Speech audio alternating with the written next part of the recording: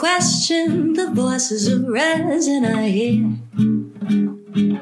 Oh, plastics. Plastics is an SPE sponsored podcast. Hello. SPE, hello, Lindsay Nebel. How are you? Hello, Mercedes Landesri.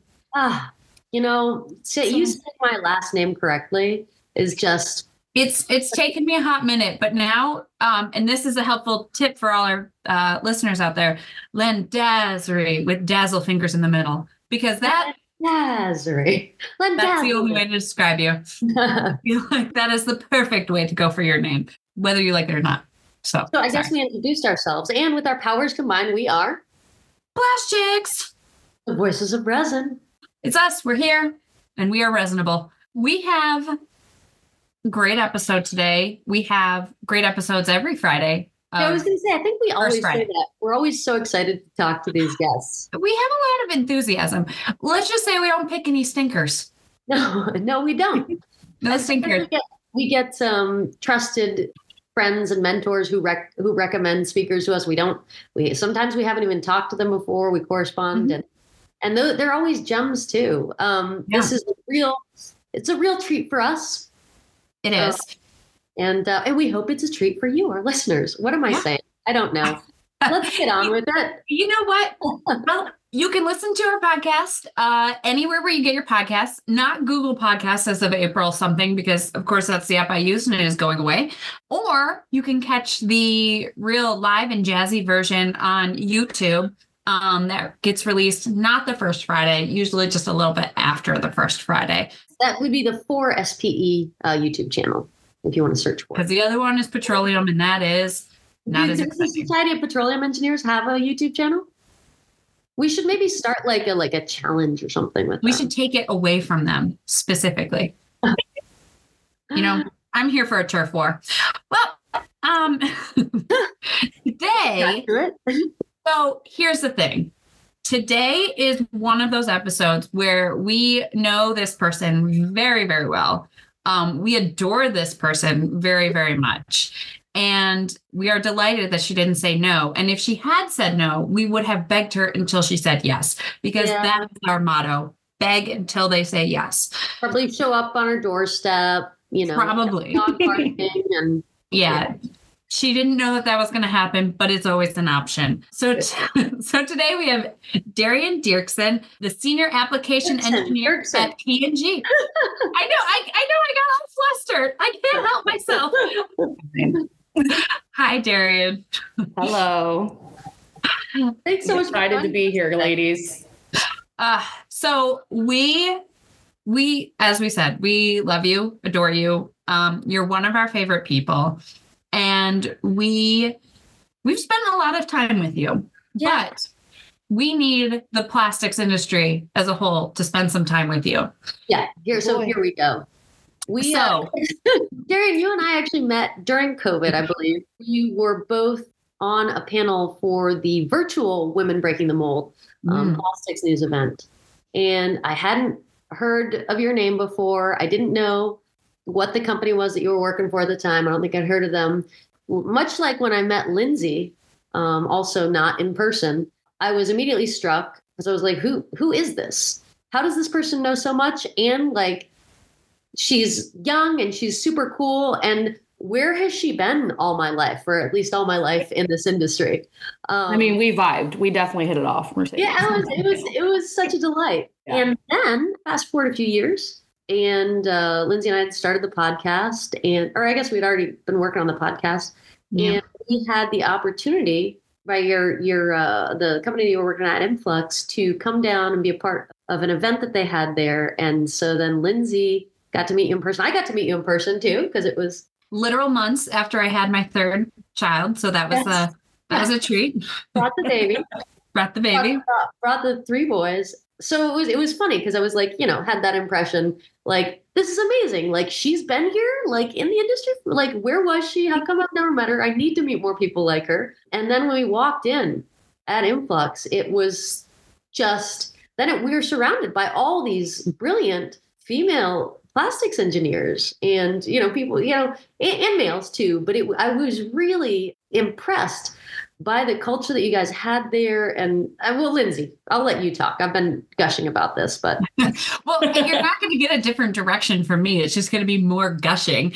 From the minute I met you, you have such a way about you that you are like, I just want you to tell me everything you know about plastic, even if I know it too. You bring such an energy. And, we've been at obviously industry events together. And anytime I've introduced you to someone, you have walked away and someone's gone, who the hell is that? She was great. And I'm like, yeah, I know. So as often as possible, I like to introduce you to people and then be like, yeah, she's cool. She thinks I'm cool too. Like, I like the opposite where I get to run over to people and be like, hey, do you want to meet the plastics? And then I run over to you guys like, hey, I know them. Like, well, you know what? We're all for it. We all love a good brag, and we love seeing your energy. I don't know if it's a dirty little secret, but you are actually from the other plastic school that we probably don't give enough credit to. Mm-hmm. I'll give it that. Tell us a little bit about, number one, the other plastic school. So people know.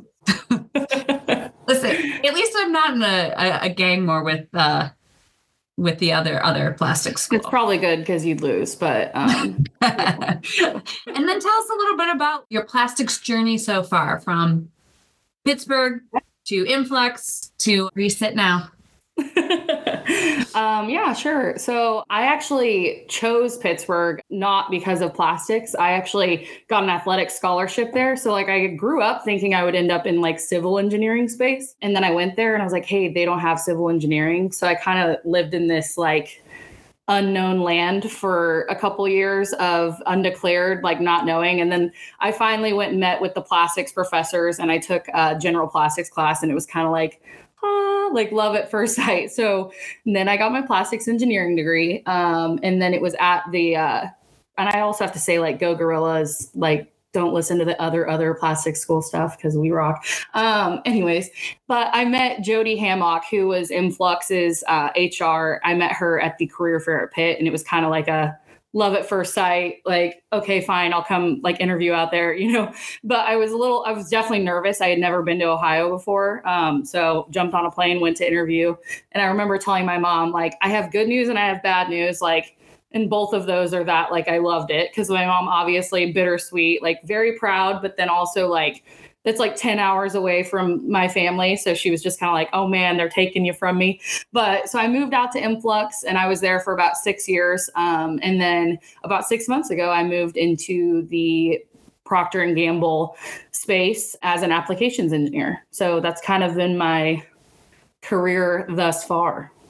Uh-huh. And you've had quite a few roles already in your career, ranging from process engineering to innovation, sustainability. What are some key lessons that you picked up during your time at each of these industry kind of categories? Yeah, that's a great question.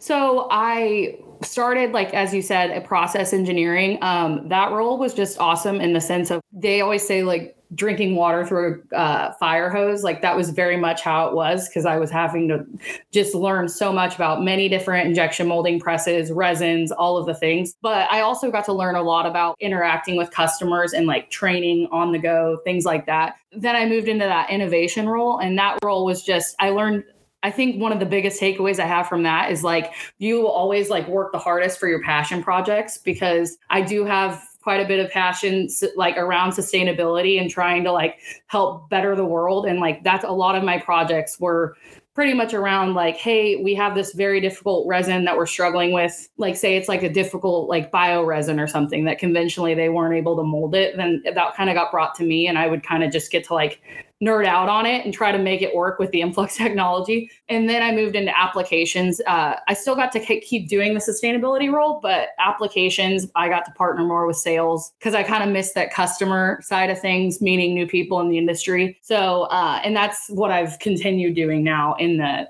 like same role for Influx in the Procter and Gamble space. So definitely learned a lot. I think out of all of it though, what I learned is like, get out of your comfort zone. Cause like, obviously every time you change roles, it's a little nerve wracking, but I've learned like a ton every time I switch roles. So probably biggest takeaway out of all of them. It's funny that you say in your process position, you had to start learning about interacting with customers, because I think a lot of people come out of school thinking like, oh, I can mold the heck out of anything or any material. And then they get into a position where it's like, well, nobody wants to deal with me, or nobody's like interacting with me, or like my projects aren't coming across correctly. And it's like, yeah, there's a whole other side of it that like sometimes doesn't get the street cred that it deserves. Yeah. Well, and as a woman too, like, especially as a younger woman, like you go into those plants and like a lot of times you are not greeted by people. Like you learn a lot about like going in with a humble mindset and like just really like working with them as a team and like gaining their respect. Yeah. Yep. Like that is probably like been a huge learning for me too, like walking into those situations where a lot of people kind of already have some like preconceived notions about you, and you kind of got to break down those barriers a little bit. Yeah. Oh, my favorite thing is Lindsay was mistaken for a secretary. Secretary. I've been mistaken for someone in HR at a career fair where like, I was like, ma'am, you invited me here. Like, you know I'm the engineer you invited. I've been mistaken for, my favorite is when I'm mistaken for someone's like wife. And I'm like, like, and some of these times it was like in my younger days, like now I'm like, all right, I'm a little aged. You could accept me. But I've actually gotten, my favorite was in Hong Kong. They mistook me for the guy I was traveling with's wife. And when they were like 1 bedroom, we were like, no, they felt so bad. They upgraded me to like a suite in Hong Kong. Wow, that's awesome. It was a really cool room. I mean, a suite in Hong Kong was still probably smaller than this office, but it was still awesome. Still got a cool view. It was a cool view. So you mentioned like, transitioning different roles, and recently now, so Influx had been like originally part of like an R&D team within Procter & Gamble. Mm-hmm. Yeah. And now you're at Procter & Gamble. So that's another big transition, right? Let's talk about what that's been like. I know they have a big emphasis on mentoring there. Is that right? Yes. Yeah. And so what have you learned about mentoring, and what do you think is it important? Why is it important? Yeah. So I've been lucky enough, like mentoring was really important at Influx, and then now like very important at Procter too.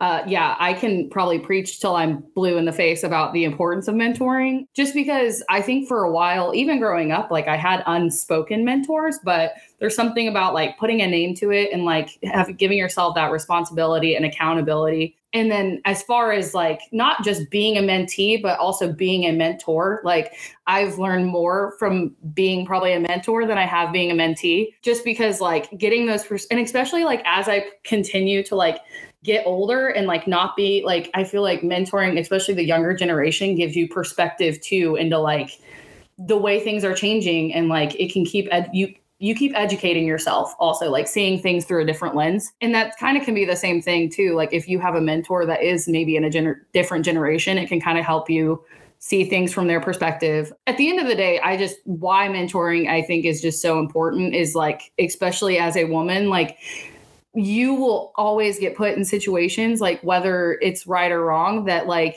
I've been in so many situations that I clammed up and I was like, I don't know how to handle this situation. Like, this is very hard. And I was able to take that to like people that I really respect, and I felt was a very trusting environment. And I was able to kind of just like lay it out, and they were able to give me really good advice. So like in the future, when I was presented with like similar situations, I was able to like navigate that so much more comfortable and like professional, and like just not like clam up. And like, so yeah, it's important. Like, yeah, I could talk about it all day. Yeah. And mentoring is just like so rewarding. I mean, yeah.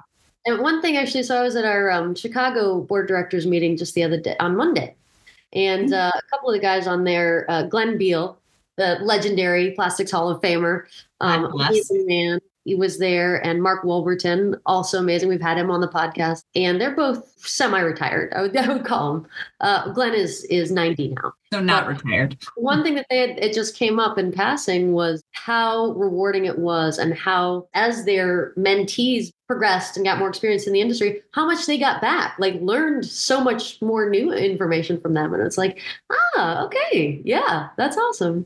That is so cool. Yeah, totally agree. And another thing, that came up to me, one thing that I'd heard too, was that it's interesting, like trying to find mentors in this industry where a lot of the most experienced people are male, right? And I've heard that it can be an issue. It totally blindsided me, because none of my mentors have really talked to me about this, but I heard from a friend was like, a lot of men will kind of shy away from mentoring younger women because of the perception of it. I was like, two of my best mentors in this industry, then it struck me that they are fathers to daughters that are around my age. And I was like, well, this is why it feels so natural. But and then you have Glenn, who's everybody's mentor and doesn't have any actual kids, the whole plastic. That's another thing too. Like, I also think that people automatically assume a lot of times that mentor has to be like an older woman mentors a younger woman, and then like an older man mentors a younger man. But like, it really does not have to be like that. Like, I have multiple, like, Brandon Birchmeyer, you guys both know, like, I very much consider him like a mentor to me. And like, he has taught me so much. Like, he's a genius, right? So like, it's just, breaking that stigma too. Like, it definitely doesn't have to look any specific way. Like, it's just, if you guys have a vibe and like you guys, you know what I mean? It's just, And I will give a shout out. SPE does have a mentoring program that gets released once a year. Yeah. And I know this because I'm about to place the next round. Oh gosh, I should get involved in that again. I think when I started out, I was involved. And man, I still am in contact with some of those people. We still do that, Anyway, great. On to the next question. On to the next. So we spoke about this in Influx. You had a really great group of women supporting women. Now, you're in your next move of your career. And, it's kind of, I'm going to put this on you. It is your responsibility to start supporting women in your new role and, helping foster that like new women supporting women environment. What are ways like you see yourself starting to create that great base you had back at Influx? Yeah. What are you doing specifically? Give me details. Step one. I will try my very best. But no, that's awesome. Like, I remember it was a few years ago, there was a woman speaking at Women Breaking the Mold, and she was just talking about how like she was in an older generation, and she talked about how she had to like fight and claw her way to like get a seat at the table and like be in the room. And I remember like a quote, like I wrote it in my journal, and like but it was like, I'd be damned if I wasn't going to sit there and claw and fight and pull other women into that room with me. Right. And that's just something that I feel like I will try to take with me like everywhere that I go, and then like teach that as like I keep moving forward. I feel like when I first came into the industry, I'm sure you guys might maybe heard it too, but I felt like a lot of times I was getting prepared to go into my career, and it was like, it's a dog eat dog world out there. Like, be careful. Sometimes the worst ones are other women. I can hear all these quotes in my head, and like it. So I really was expecting that. And I feel like maybe it was partially just because like you guys have talked on, like I really did go into like a very supportive, awesome place. But like, I have been lucky enough to be surrounded by women who are very genuinely like happy for my success, and like men who are very happy for my success. And like, I just think that's something that every job that I continue to go on, like that's something that I personally can challenge myself to do, is that like somebody else's successes are not my failures. And I am a competitive person. Like, you guys joke about the nemesis thing, like, but it's like, there's always healthy competition. Like, I'm not saying that, but there's also something to be said about constantly checking yourself and like challenging others to check themselves about like, hey, but like at the end of the day, like their success, not your failure, like be happy for them. And like, you'll get yours too. Like, So yeah, I think that's just, I think that's exactly it. Like coming into the industry, I feel like I heard a lot of that too. And, being in my class, it was, the girl got picked for the intern. So it was always felt like I was the one, and I got chosen because I was the one. I mean, there were 4 of us, so there was still only 4 in the class. Yeah. And it did kind of, you put your haunches up coming into the industry, and like, you're like, all right, I'm ready to do what I have to do. And like, going into battle. Yeah. And then you get in, and it's like, I'm in a position now where I actually work with a ton of female engineers, and it is the most incredibly supportive environment I have ever been in, hands down. And I mean, I've come from some supportive places, some not as supportive, but like it is wild to work in a company where women are taking the lead on a technical call. And I haven't had anyone say, well, let me just check with your boss, or are you sure? Or like, hey, lower paid other male in this conversation. Is that correct? I've been in these real conversations where it's just been like, oh, you let me do my job, and you let these other women do our jobs, and we are good at it, and we can all actually do our job one time and walk away. Like, it's incredible. And I don't think until you hit that spot, you're like, oh, this is what it's like. Yeah. Well, and I do feel like there's been a shift, because I mean, case in point, Lindsay, with our relationship, where we were kind of like, who the F is this, when we found out about each other, right? Fight you down. and there was the whole nemesis thing. But I remember Sue Winnicky from SPE saying at one point, and I don't know if she told this to you, but she was like, she pulled me aside, I think it was before you were on the executive board, Lindsay, and she was like, the relationship that we have is so special. It's so rare to see like women who are so supportive of each other. And I think that has been a shift, like you said, Darren, you had heard, be careful. Yeah. But anyway, we want to hear more about you. We keep going on and on just because you're getting all the touch points. You're hitting all the like, you're giving us the feels. You're giving all the feels today. So let's talk about leadership and decision. And challenges. So tell us about some specific challenges that you've faced in your career that have shaped your approach in this industry, or like with leadership and decision making. Yeah, of course. Okay. But yeah, I think that, so this kind of touches on, again, like expectations versus reality, like in my career. But I think that like, in college, it's very like, you have to dress a very certain way, and you have to shake hands this specific way, and you have to talk like this, and you have to like, and it was just really hard for me. I mean, I know I'm just on video, but if you meet me, I am not a very like closed in, quiet person. And so that was like really hard for me going into my career. I remember the first few months I was like, okay, put your like work face on, Darien, like go to work and like be quiet and like don't be too much. And like, you know what I'm saying? And I think that I learned that pretty early on, of like, just like be yourself. And like, I will preach this to like everybody. It's just like, be yourself. Like, and if that person or that company doesn't appreciate who you are as a person, then like, that's probably not the best like fit for you. Like even like you two, I think are a very beautiful example of like being unapologetically yourselves. Like you guys are fun and you guys are exciting and like you guys wear fun outfits and like you guys actually wear color. Like, you know what I mean? It's just like, don't you dare. So cool yeah, I love it though. Like I just like, it's really cool like to see, especially like younger women. Like I've gotten to go back and like talk to younger women that like listen to Plastics and they like talk about you guys. Like like a girl that I mentor, Lexington, like when I introduced her to you guys, she was like fangirling, right? Because she was just like, but that's really like, I think that's very cool that you guys are able to be yourselves, but you guys are still very professional and you guys still have a lot of respect. And I just think that that's something that is becoming more accepted, like people being themselves and like not putting on like the Wolf of Wall Street, like, or that's probably a bad example, but like not putting on their suit. That's a very aggressive. We have way less cocaine. And yeah, a little aggressive there.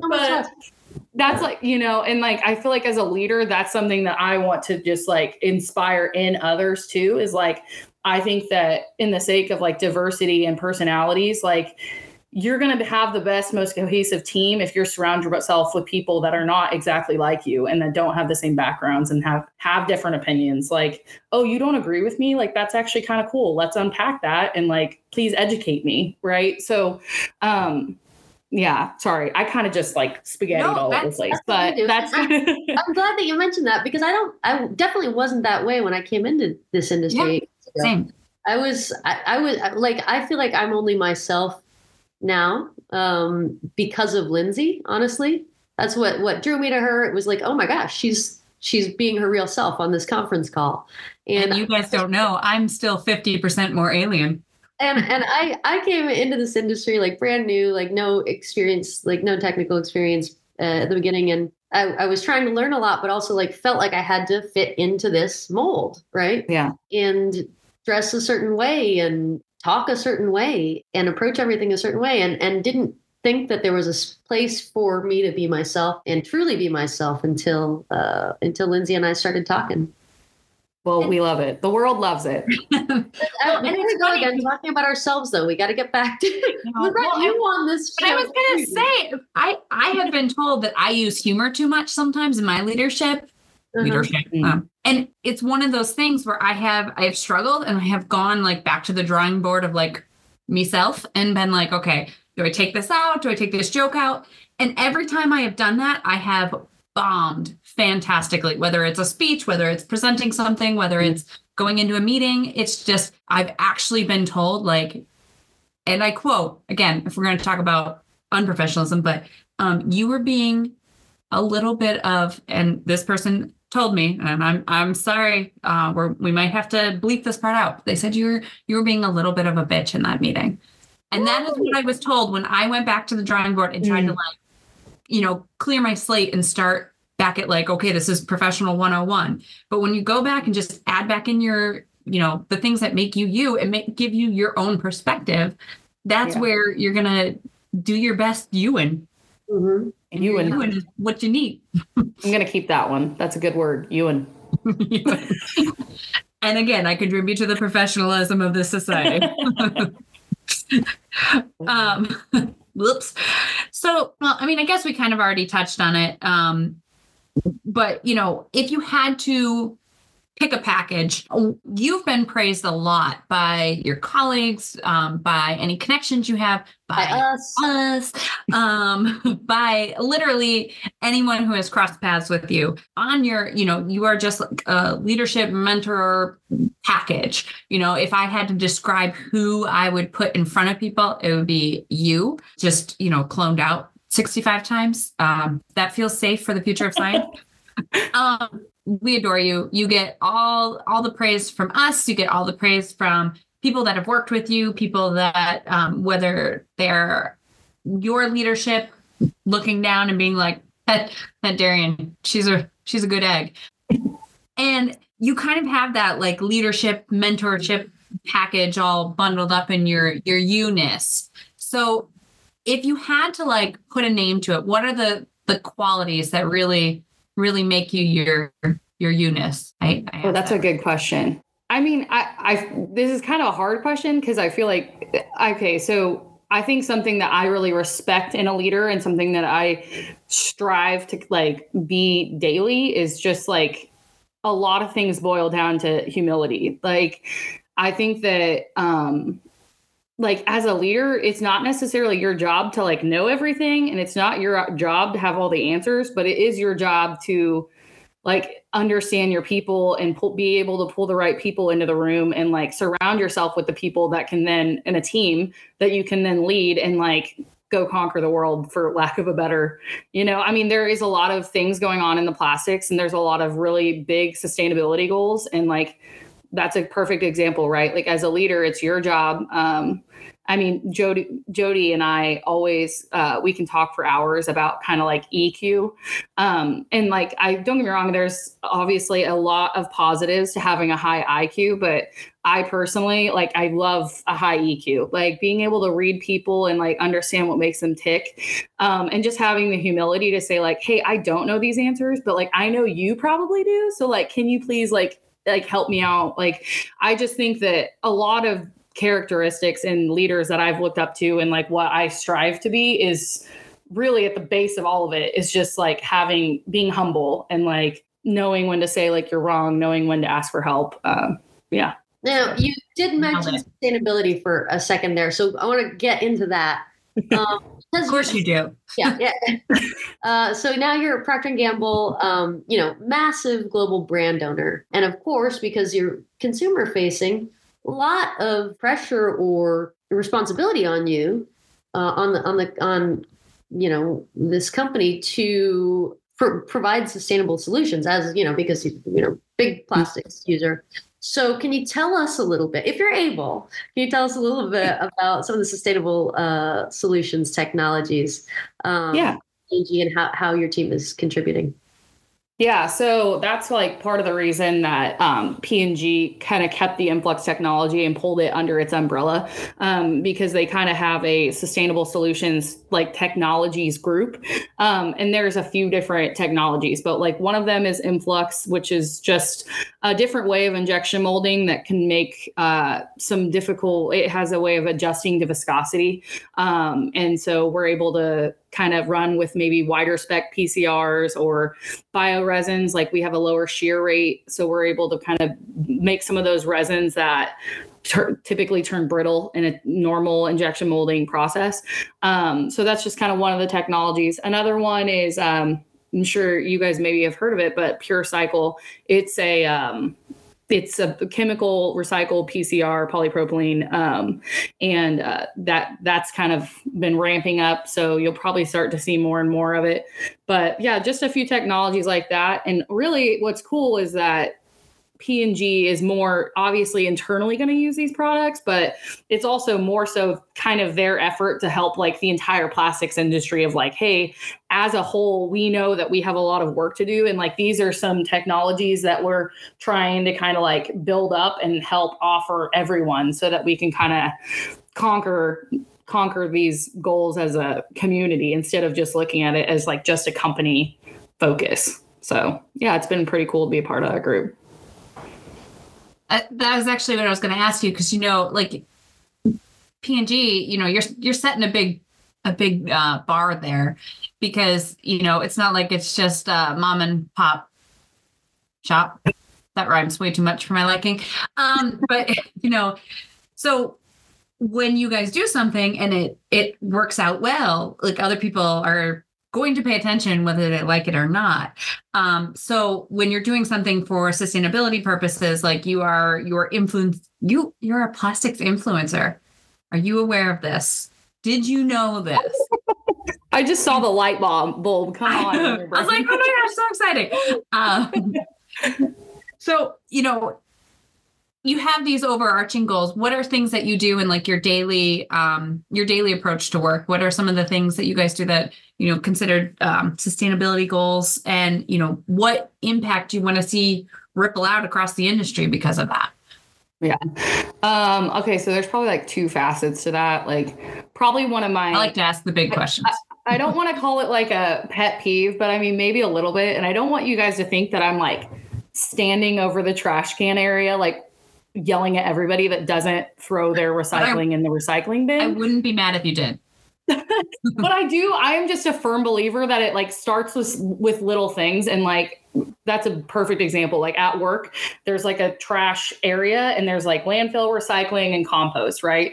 And like, you can watch and like, there's still a lot of stuff that's getting thrown into the wrong bins. And like, I don't do it in a rude way, but maybe if I see somebody throw a can into the landfill, I might grab it and be like, hey, like this can be recycled. Like you don't have to do it rude. You don't have to do it. But like, I just think it starts little, and then also holding myself accountable. Like, yeah, sometimes it might take a little longer to throw my trash away as I'm like sorting away the food into the compost and I'm putting this over here. But like, that's me trying to do, even if it's a little part, still trying to do it and holding yourself accountable. So that's kind of the first facet. But then like as a plastics industry as a whole, like I just think that there's more that we can be doing as far as like educating around recycling. I mean, the fact that we have gen eds in college, like that I had to do economics and politics and all the things. I'm like, why isn't there like a recycling gen ed? Like I would use that more. Like or like that's in brilliant. Elementary school, like I would love it if like this next generation, like recycling is like tying your shoes. Like you learn it when you're little bitty. And then like when it comes time for when you're 30, like it's just a complete second nature. Right. And so yeah, I think we could probably challenge ourselves more just as like an entire industry. Like I've kind of talked to my like college professors about it some, but I'm like, we could be doing more. Like, I don't know how to start, but I just think we could, like educate more too. Cause I feel like the world wants to be better, but I don't think a lot of people know how to be better. Like, it's so true. I completely agree with you there. And there are wonderful programs like Plastivan, resources in the industry, obviously, Society of Plastics Engineers too. Great. Yeah. Sharing. But yeah, Lindsay and I'm glad you brought this up because Lindsay and I read this article the other day that frustrated us very much. It had maybe one person in the plastics industry who works in STEM. And so this article was about STEM education in public schools. Okay. And talking about, the plastics industry wants a word with your children. And it was so interesting because it definitely was spun towards like negative plastic stuff. But the big naysayers that it quoted, you look into their backgrounds and they're well regarded in the, sustainability community, and you look into their backgrounds and they don't come from technical backgrounds at all, which, hey, neither do I, but that's why I really try to learn and listen specifically to the engineers, right? And the scientists. And that like really struck me. It was like, and then there's no discussion of life cycle analysis in here. It's like, where are these people getting their information? They're clearly not getting it from the right places. Whatever data they're looking at is flawed, And yes, there are problems with recycling, absolutely. And that's why we need to teach people. That's why we need to teach them to, anyway. That's my biggest pet peeve though. Like when I bring up that I'm a plastics engineer, and I'm sure you guys, anytime a lot of people in the plastics industry, like you've probably gotten the person that gives you like the nasty face or cringes a little bit when you say you're in plastics. And my response that I love to say is just like, listen, I saw that face and I understand that like plastics can sometimes have a negative connotation, but it's going to be plastics engineers like myself that figure out how to like fix this problem and not like, and I'm like, so like I joined this industry because I feel strongly about that, not because I want to contribute to the problem, but because I want to help the problem. Like, so, just like pointing that out to people always kind of opens our eyes a little bit too. Well, I mean, what's your option? If you don't like it, is your option just to hate it, like make it your nemesis? Or do you join the fight and do something? Yeah. Yeah. So I think we're almost out of time today, but Darien, what, like you've obviously you're amazing, and you have so many years of your career left. Like this is still kind of the beginning for you. What does the future hold for you? What inspires you? What do you want to do? That's a really big question, Mercedes. Yeah. And it wasn't one of the ones that you'd maybe prep for. We are making this Friday afternoon so hard for you. No, it's fine. You guys are easy to talk to. That's a really big question. But I feel like obviously I'm still learning, right? I feel like I am constantly learning a lot about myself.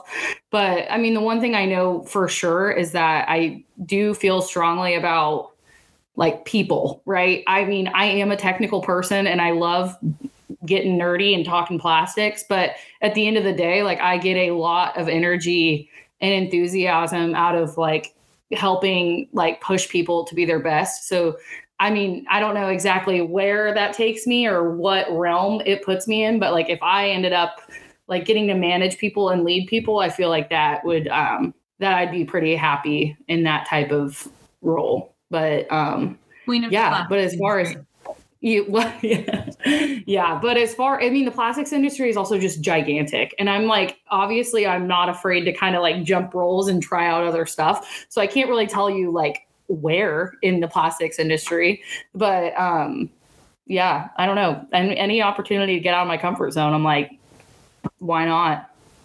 You always learn something about yourself. So yeah, that's probably my, I guess, aspirations at the end of the day is just love it to help people and lead people. Love it so much. So much. Well, Darien, we could literally talk to you. People sneaking into my office. We could literally talk to you for days and days on end, and we anticipate hanging out with you. Whenever you are at an event where we are at, just mark off a whole 24 hours minimum to hang out with us. And I'm not talking like it's if anyone's watching the YouTube, my oldest son has snuck into the office because to unlock the door, all you have to do is use a butter knife, and they have figured that out. So, but we love you. We adore you. And we really appreciate you coming on and letting us just ask you all the hard questions and learning about all the things that you do. I mean, I'll get to see y'all at MPE, right? Obviously. Yeah. We'll be that'll there. be perfect. Perfect. Okay. Well, I mean, I also want to say that this was a lot of fun, and I really appreciate you guys letting me come on the show. Thanks for hyping me up and talking me into it, Lindsay. Any and every time on it. I love it. Hey, thanks so much for listening to Plastics. New episodes appear on the first Friday of every month. So either follow or subscribe to get those new episodes ASAP. Plastics, the Voices of Resin, is a plastics podcast sponsored by SPE, Inspiring Plastics Professionals. If you want to find out more about SPE, please visit SPE.org. Oh, plastics.